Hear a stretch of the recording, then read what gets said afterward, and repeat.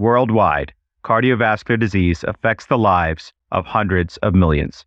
Dedicated cardio nerds everywhere are working hard to fight this global epidemic. These are their stories.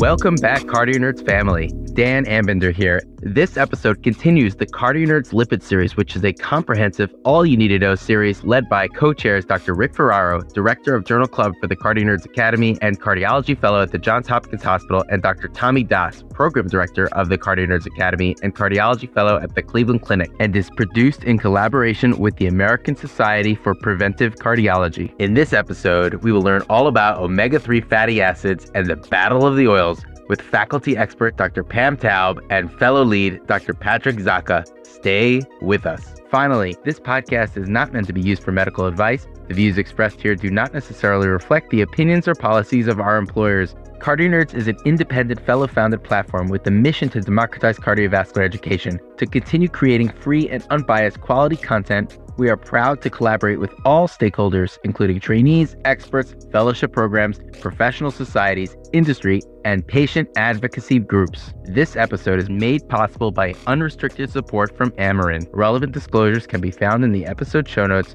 and the curriculum and content is planned, produced, and reviewed solely by Cardio Nerds without external bias. And without further ado, Tommy, take it away. Hey, Cardio Nerds. Welcome once again to another episode in our series on lipids and preventive cardiology, where we will continue in our journey today in discussing the differences between over-the-counter dietary omega-3 supplements and prescription fatty acids, while also exploring their benefits and appropriate clinical uses. I'm thrilled to be joined today by Cardio Nerds co-founder Amit Goyal, as well as some incredible guests in the world of preventive cardiology.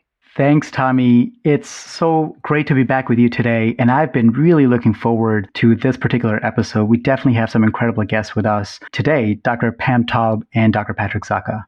Patrick completed his medical school at the American University of Beirut in Lebanon, followed by internal medicine residency and a chief resident year at Emory University.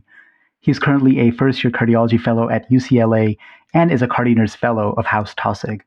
We are thrilled to present this triglyceride episode together. Patrick, welcome to the show. We are so excited to finally have you on the podcast. You've been an incredible member of the Cardio Nerds family for nearly a year now. Tell me, though, how are things over there in Pacific Standard Time? Hey, Amit, thank you so much. Pacific Standard Time is great, but I just feel like I'm always 3 hours behind all of you. And as I get home from work, all of you are already asleep. So I have a difficult time catching you, but we always find a way to make it happen. But seriously, I love living in LA. I'm so grateful to have started fellowship in cardiology at UCLA. It's thus far been an incredible experience. Again, thank you so much for the introduction. I'm so excited to be here. It's been amazing to be working together in the Cardio Nerds Academy so far and see all of us transition from residency to cardiology fellowship together. I'm greatly looking forward to this discussion on over-the-counter omega-3 fatty acids and prescription fatty acids.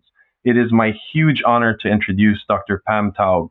Dr. Taub, Professor of Medicine, is the founding director of the Step Family Foundation Cardiac Rehabilitation and Wellness Center at the University of California, San Diego. Dr. Taub is a leader in preventive cardiology and has authored over 100 publications, abstracts, and book chapters. Dr. Taub is a leader in multiple professional societies, including board membership for the American Society of Preventive Cardiology. Dr. Taub, it is a privilege to learn from you today. Welcome to the Cardio Nerds. It's great to be here. Dr. Taub, you've made such incredible and lasting contributions to both the science and practice of preventive cardiology. You're a leader in the local, international, and professional society stages. I think it's fair to say that you enjoy preventing cardiovascular disease. How did you get interested in cardiovascular prevention? Well, first of all, thank you for inviting me. I'm a big fan of Cardio Nerds, and I wish we had something like this when I was a fellow, because what you guys do is really take difficult concepts, complex trials, and you make them very accessible and you simplify them with your incredible graphics. So congratulations to you and your team for all that you're doing. I really love what I do, and I think the art and elegance of medicine is recognizing disease before it overtly manifests and preventing evolution of disease. I also love clinical and translational research, and prevention is an area where we've had so many amazing developments in both medical and lifestyle therapy. For instance, we've seen with landmark clinical trials like Courage and Ischemia how important medical management is. And we've also seen new drug classes, such as the PCSK9 inhibitors and the SGLT2 inhibitors, that are really important in preventing adverse cardiovascular events. So it's a really great time to be in the cardiovascular prevention field. That's amazing, Dr. Taub. And I can hear your passion in your voice when you talk about this topic. And, I just want to thank you for your kind words about Cardio Nerds and just reflect that it really is such a team effort. And wouldn't it be possible without the time and energy donated from all the faculty and guests who've lended their expertise on the podcast in preparation for our journal clubs and creating our content? So we're just so thankful for people like yourself who've really made Cardio Nerds what it is today. And going off of that, I'm so excited for this discussion we're going to have today regarding over-the-counter and prescription fatty acids. To put things into perspective, we previously discussed EPA as well as EPA-DHA combination pills, as well as the trials involving their relation to cardiovascular outcomes. Now today, we're planning to discuss the clinical use and prevalence of over-the-counter omega-3 fatty acids and the available prescription fatty acids, as well as their indications for clinical use. With that introduction, Patrick, do you want to kick us off? Absolutely. Thank you, Tommy. As always, I just like to start with a story. Rarely do I get cravings for chocolate milk, and I was at the grocery store the other day and blindly bought a carton of chocolate milk. I got home, I opened it to drink, and I noticed the label on the bottle said, reinforced with 3 times as much DHA omega-3 fatty acids. And Tommy, I'm not sure how I felt about that, but I can tell you I didn't drink it. I guess I didn't have the strength to drink it, no pun intended. That's amazing. Patrick, you were able to resist the chocolate milk. I don't think my son, Dhruv, would have been able to, but hopefully by the end of the episode, we can clarify just why you were unsure about drinking that milk. That sounds like a plan, Amit. The way I was hoping to outline this episode was to break it down into 2 main parts. I think first and foremost, I noticed that there are many different terms that have been used loosely or interchangeably, and I thought we could start by clarifying these terms. The terms I'm referring to are those such as fatty acids, fish oils, omega-3, EPA, IPE, DHA, and the list of names and acronyms goes on and on.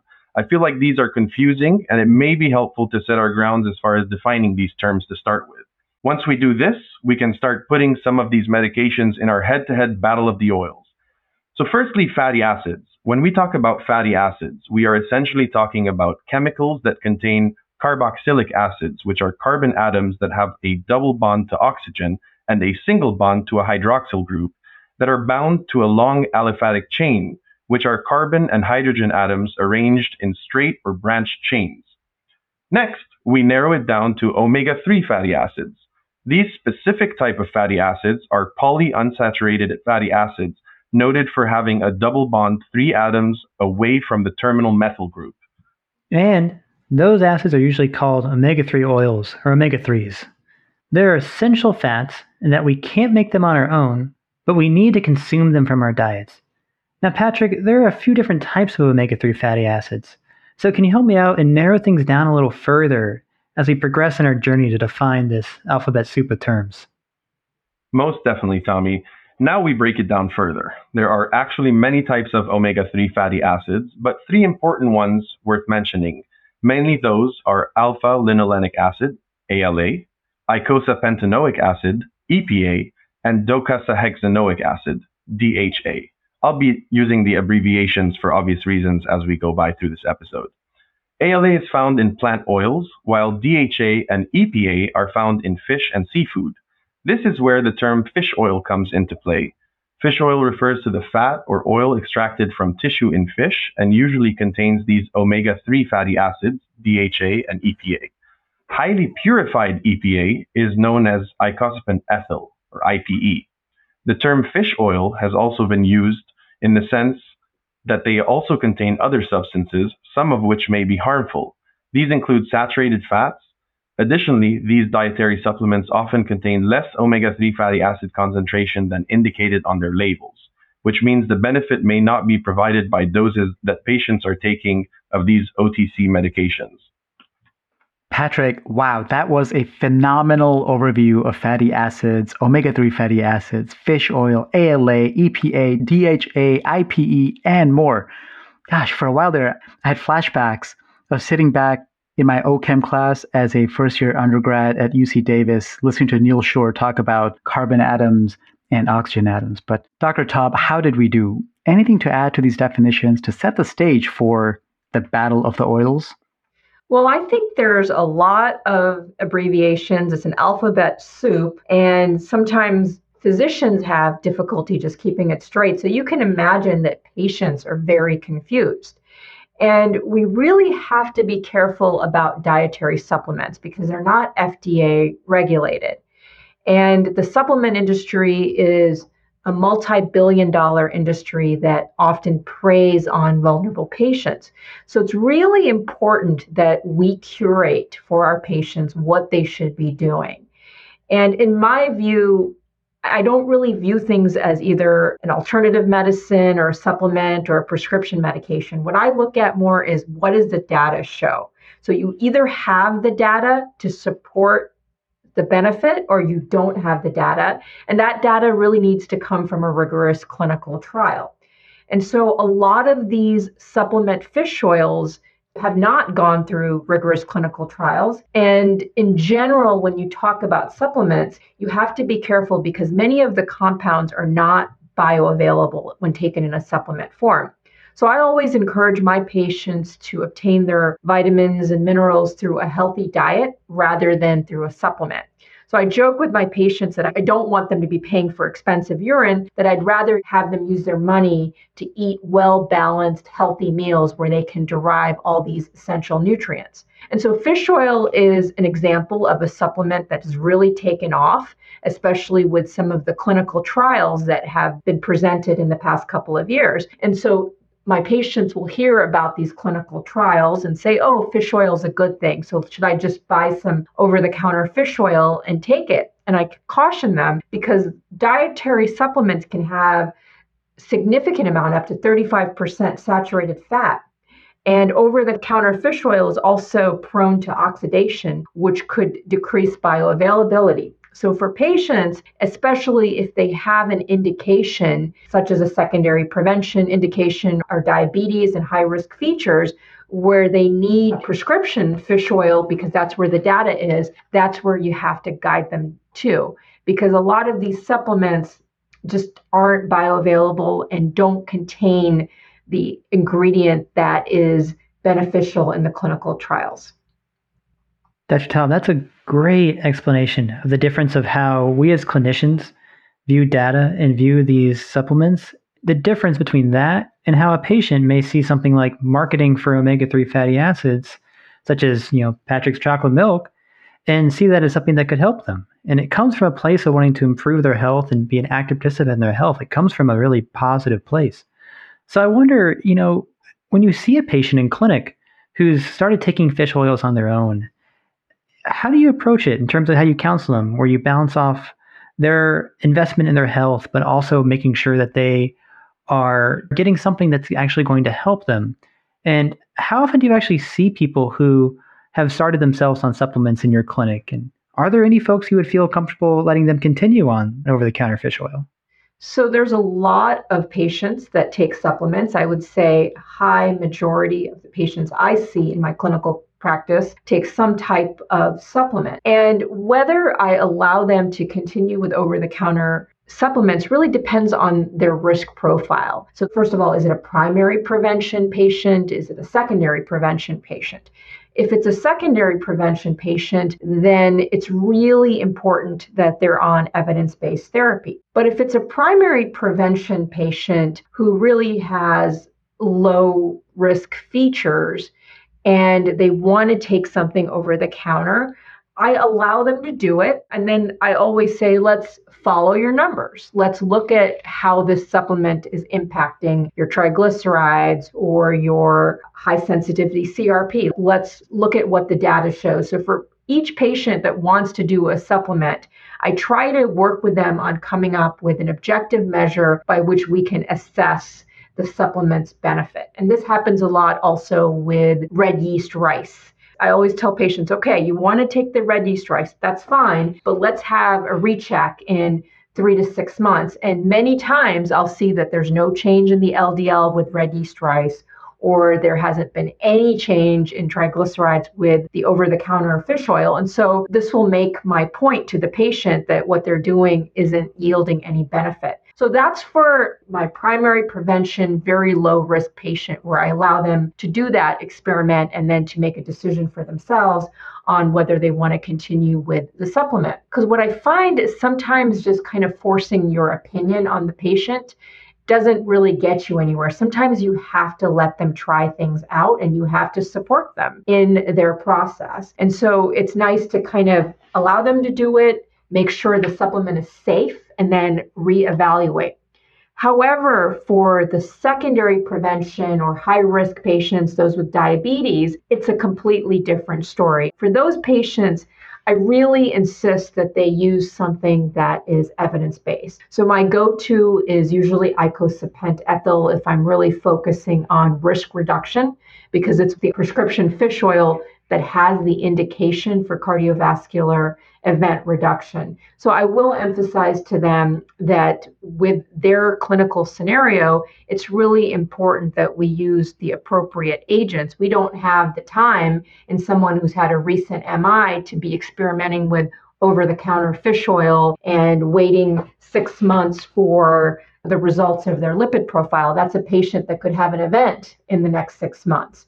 So those are patients that I do insist on evidence-based therapy. And sometimes it's just about explaining it to patients why you want them to do a certain agent over another. Thank you so much for that, Dr. Taub. So much learning from that, just so much high yield information that's clinically useful for us cardiologists. And I think it's so important that you mentioned that we want to base our care and make it patient-centered and have informed shared decision-making based on their risk profiles, such as the patient that you mentioned that might be low risk and heard about omega-3, that would be okay to continue those over-the-counter medications and follow the numbers and follow them up clinically. So much useful information there. And even before looking at the data, I already had a feeling that over-the-counter fish oil was very, very commonly used. And I just completed my internal medicine residency recently.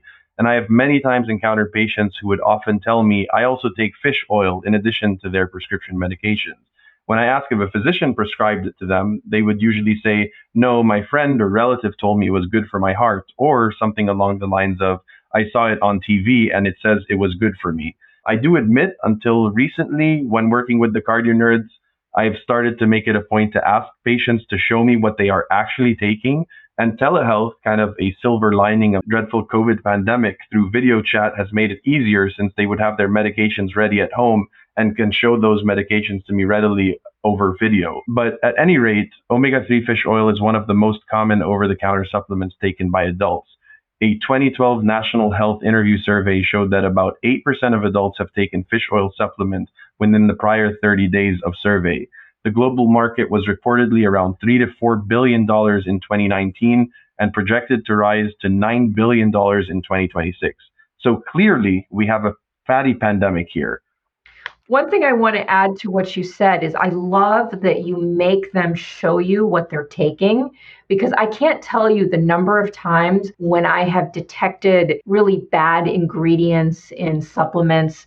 For instance, caffeine, ephedrine, and many of our patients, as you know, have arrhythmias like atrial fibrillation. And so it's really important that we look at the bottles, because you will be surprised at some of the additives that are added to supplements. The other thing that I wanted to mention about the primary prevention low risk patient is I tell them, if you like the benefits of fish oil, spend some money on salmon. Get yourself some good salmon at the grocery store rather than paying for that supplement. So that's the other thing, is to find out if there are good, healthy dietary ways that they can get the essential ingredient of the supplement. These are some great tips, Dr. Taub, and I love the tips for replacing nutrition for the supplements themselves. And Patrick, thanks for sharing this data. It is just incredible how big a business over-the-counter supplements are, and kind of mind-boggling that, in contrast, how unregulated this area truly is. But regardless, let's move on to our cardio-nerdy battle of the oils, where we'll have head-to-head battles between different fatty acid formulations. Our fatty contestants are all oiled up, and we've already met them earlier. Pure EPA, over-the-counter fish oil, prescription IPE, prescription EPA-DHA combination, and generic IPE.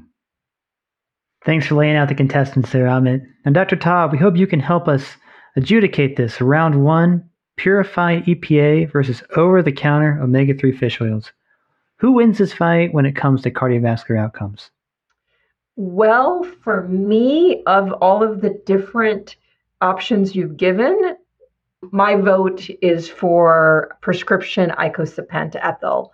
And again, I'm very data-driven, and it's based on the REDUCE-IT trial. And as you know, REDUCE-IT was a trial of over 8,000 patients who were followed for about 5 years. And these were patients that were high risk for cardiovascular events. So they either had established atherosclerotic cardiovascular disease, or they were diabetic and over age 50 and also had a risk factor for atherosclerotic cardiovascular disease. So are high risk patients. So these are not primary prevention in our traditional sense. So these patients were randomized to either icosapent ethyl or a placebo, and everybody was on background statin. And what was really impressive about the trial is that the primary endpoint, which was a composite of a cardiovascular death, non-fatal MI, non-fatal stroke, revascularization, and unstable angina that required hospitalization, but the absolute risk reduction was 4.8%. This is not a relative risk reduction, the absolute risk reduction. And I always, in all of the trials that I'm evaluating, I always look at the absolute risk reduction because I think that's a more pure number, because sometimes you can be mesmerized by relative risk reduction. But I think an absolute risk reduction close to 5% is pretty impressive. And the number needed to treat for this trial was 21. So this is why I like icosapent ethyl. And if the other agents had this type of robust data, I would like them too. Okay, so from what I could tell between purified EPA versus over-the-counter omega-3, this round goes to prescription EPA or prescription IPE or purified EPA. Now, let's move on to another battle. Let's move to round 2, prescription IPE or pure EPA versus prescription EPA-DHA combination. An example of prescription IPE is Vascepa, and an example of prescription EPA-DHA is Lavazza. Now, this is definitely a larger and ongoing conversation, and we have had varying viewpoints on the podcast as well as on prior journal clubs. Dr. Taub, what is your perspective and practice when it comes to prescription high-dose IPE versus combination EPA-DHA when it comes to treating hypertriglyceridemia and cardiac risk reduction? So this is a really great point that you bring up, is what are the differences between some of these molecules? And what's confusing is the clinical trials have not been uniform. So not every clinical trial with a type of fish oil, whether it's an EPA-DHA combo or a pure DHA drug, had been beneficial. The only trial that has shown clinical benefit is with icosapent ethyl. And so it becomes confusing because fish oil in general has data that shows it's beneficial, but this is where we have to delve into the fine details. So for instance, DHA is really an important building block in terms of the brain and neurotransmitter function. It's also important for retinal development.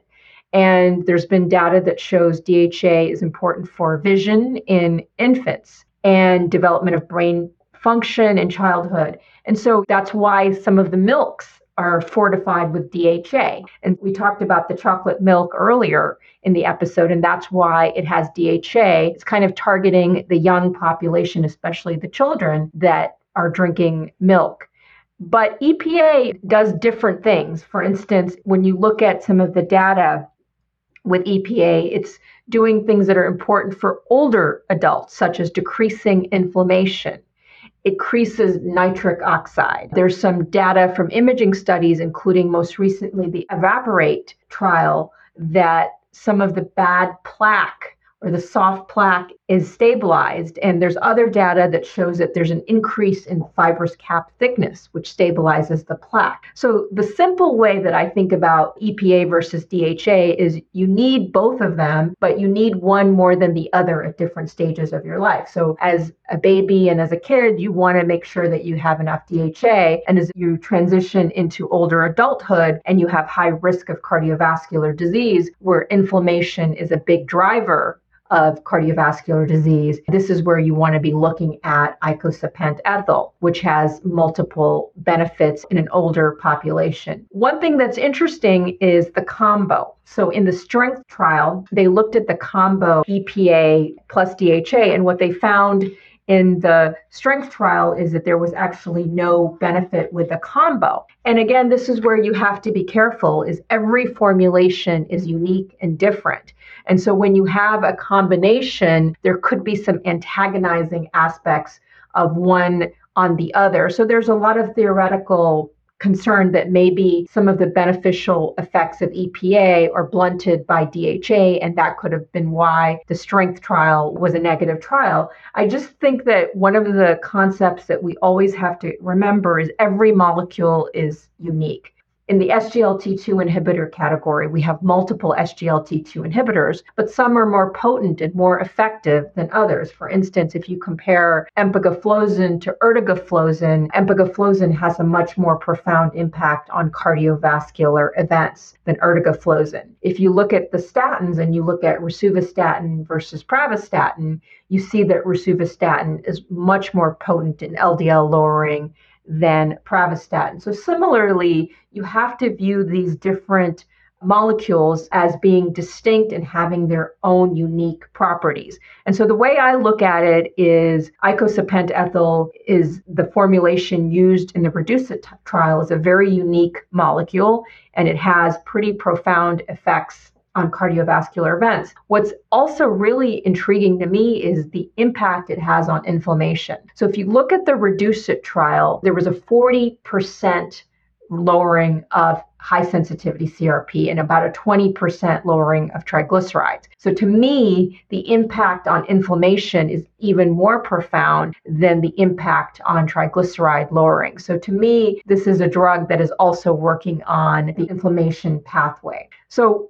I urge everyone to evaluate each individual drug and each individual molecule kind of individually and not try to say this is one class of drugs and 3 out of 4 trials are negative, so I'm going to not recommend fish oil at all for my patients, but rather look at each trial, look at the details of who was enrolled in the trial, and then also appreciate the uniqueness of each compound.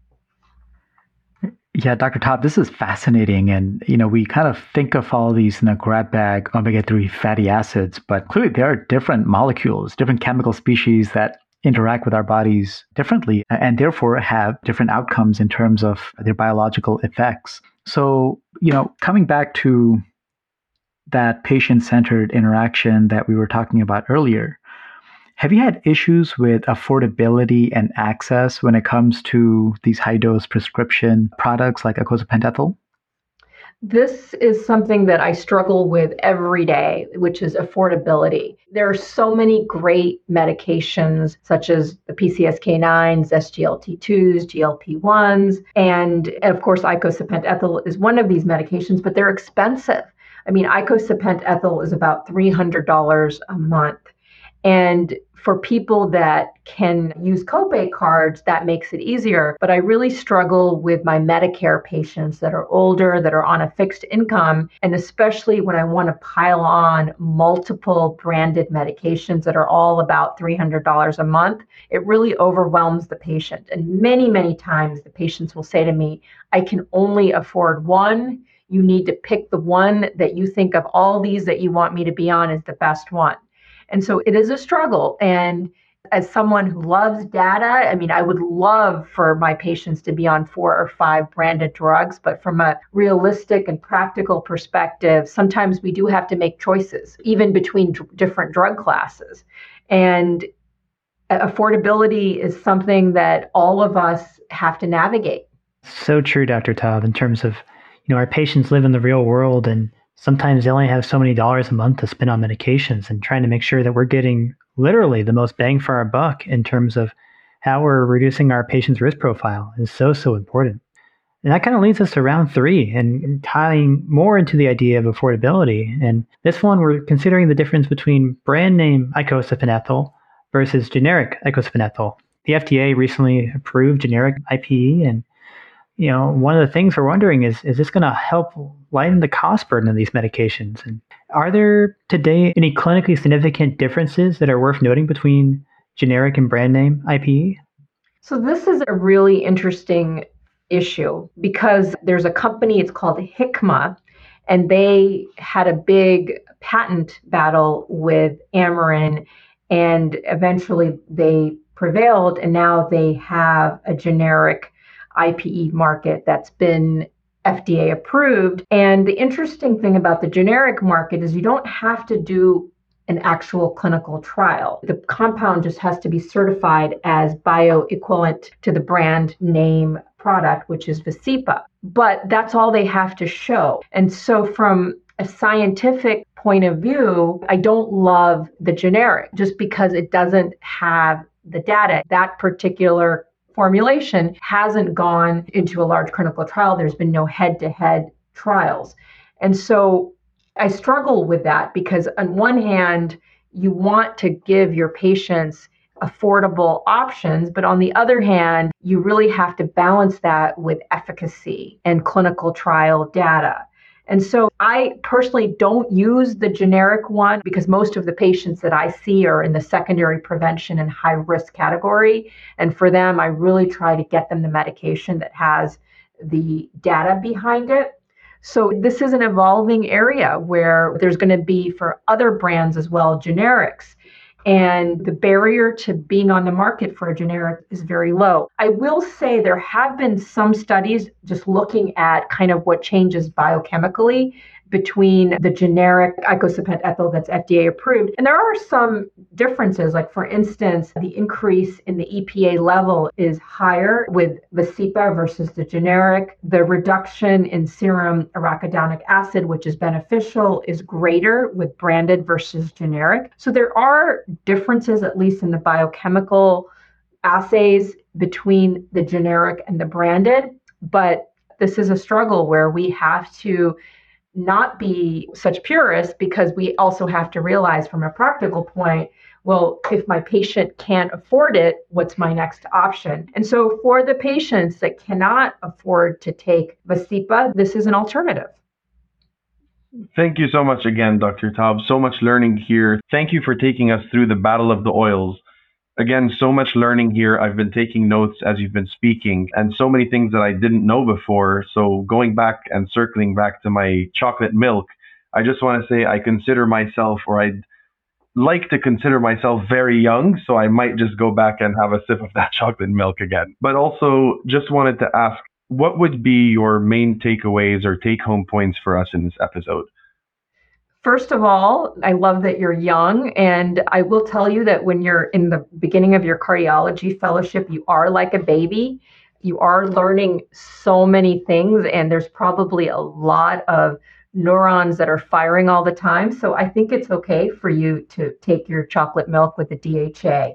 I think the takeaways in terms of approaching supplements versus prescription medication in general is always look at the data, look at the clinical trial, and look at the robustness of the data in making the determination on what your patients should be taking. And you always have to balance the ideal drug with cost. That's a battle that clinicians have to face every day. Do everything you can to get your patient the evidence-based medication, whether it's taking the extra time to do the prior auth or helping them get a copay card. But in the event you can't, it is reasonable to use the generic that they can afford so that they do get something. But I think in general, the fish oil space is interesting, and it's going to be an area that's going to continue to have an increased market share, especially because of all of the great trials. And I would like us to even do more head-to-head trials, for instance, looking at how does icosapent ethyl compare to the generic version of it in terms of clinical outcomes. And anything that we can do to generate more data is going to be very beneficial for our patients. Well, thank you so much, Dr. Taub. And we'd like to finish with one of our favorite questions that we ask all of our experts. What makes your heart flutter about cardiovascular prevention? And before you answer that, I also want to recall that you are the founding director of the Step Family Foundation of Cardiac Rehabilitation and the Wellness Center. And we routinely order cardiac rehab after PCI. I'm an interventional fellow. After ACS, there's some data for cardiac rehab that Dr. Mentz put out with ESC for cardiac rehab in heart failure patients. And when I talk to patients and I ask them, what are some of the most useful things that you've been provided in your care? And universally, if they've had cardiac rehab, they talk about cardiac rehab. So maybe in talking about what makes your heart flutter about cardiovascular prevention, I'd love to also hear your perspective on your work with cardiac rehabilitation and how we can engage our patients, what the value is for the incredible work I'm sure you guys are doing in the rehabilitation center. Well, what you just said made my heart flutter because I love hearing how patients benefit from cardiac rehab. And there's no magic to cardiac rehab. It's really about creating a great environment where patients can learn, where they can engage in healthy lifestyle. And what really makes great cardiac rehab programs is the community that the patients have in cardiac rehab, from the staff to the other patients that are all going through similar situations. Like a lot of people have had a recent MI, and so they have other people to talk to and to exercise with. And so the beauty to me of cardiac rehab is the community that it creates and the support that it provides the patients, in addition to all of the other benefits that cardiac rehab has been proven to demonstrate, including improvement in mortality, reduction in hospital readmission. So I'm really happy to hear that your patients tell you how much they're benefiting. So getting back to your other question about what makes my heart flutter about cardiovascular prevention, to me, it's always about the amazing people. And that ranges from the patients that I take care of, to the great mentees I'm privileged to mentor, to my brilliant colleagues that teach me something new every day that cause my heart to flutter. I will say my kids probably make my heart go into VT sometimes, but that's okay. And also, I should say that when I think about how excited the cardio nerds are about cardiology and the passion that the cardio nerds have about learning, that also makes my heart flutter. Dr. Taub, thank you for an excellent take-home message there. And I think what I'm taking away from this is just how powerful these communities are. Not only the community that we have here as Cardio Nerds, being able to talk with experts like yourself and get together as a community of fellows and residents and trainees interested in learning about cardiology and providing care to our patients, but also the community that you're forming with your patients. And whether it's in the cardiac rehab center or in the clinic, being able to counsel someone through lowering their risk profile and talk them through how to find a medication regimen that's affordable to them and navigate these cost barriers, that only comes from the community that you form amongst your patients. And that's something that's just so inspiring to hear you talk about. And I'm energized as I go forward with my own fellowship and my own practice as I grow as a cardiologist. So I just want to thank you again so much for taking the time to be with us tonight and to talk about triglycerides, talk about over-the-counter fish oils, and really delve deep in this topic. It's really great to be here. And I always learn from my fellows. I think that if you're not challenging us, you're not doing your job. So I really appreciate how you guys have put this together. I do want to say the VT was a joke. So everybody who's thinking about kids, you should have kids. It's very rewarding. So don't let me discourage you. I love my boys. I've got a 4-year-old and baby twins, and they are amazing. And I look forward to coming to them, and they're the best thing in my life. But I was thinking to myself, like, oh my gosh, she gets it. I could totally relate to having a flutter every now and then, both directions. Very benign flutter and sometimes a stressful flutter. Yeah, that's right. Oh, that's amazing. That's amazing. So again, I just want to thank everyone for being a part of this episode. I especially want to thank Patrick for being the fit leader for this episode, planning the script, planning our discussion topics, and really shaping this conversation in so many ways. So big thanks to him for being a big part of this episode. And for all of our listeners, stay tuned for our continued series on triglycerides. We're going to have great episodes that delve even deeper on the inflammatory model of ASCVD and how triglyceride-lowering agents play a part of that, as well as digging even more on some of the data regarding IPE. So I hope you stay tuned, and I hope you continue to enjoy the series. Take care, everyone.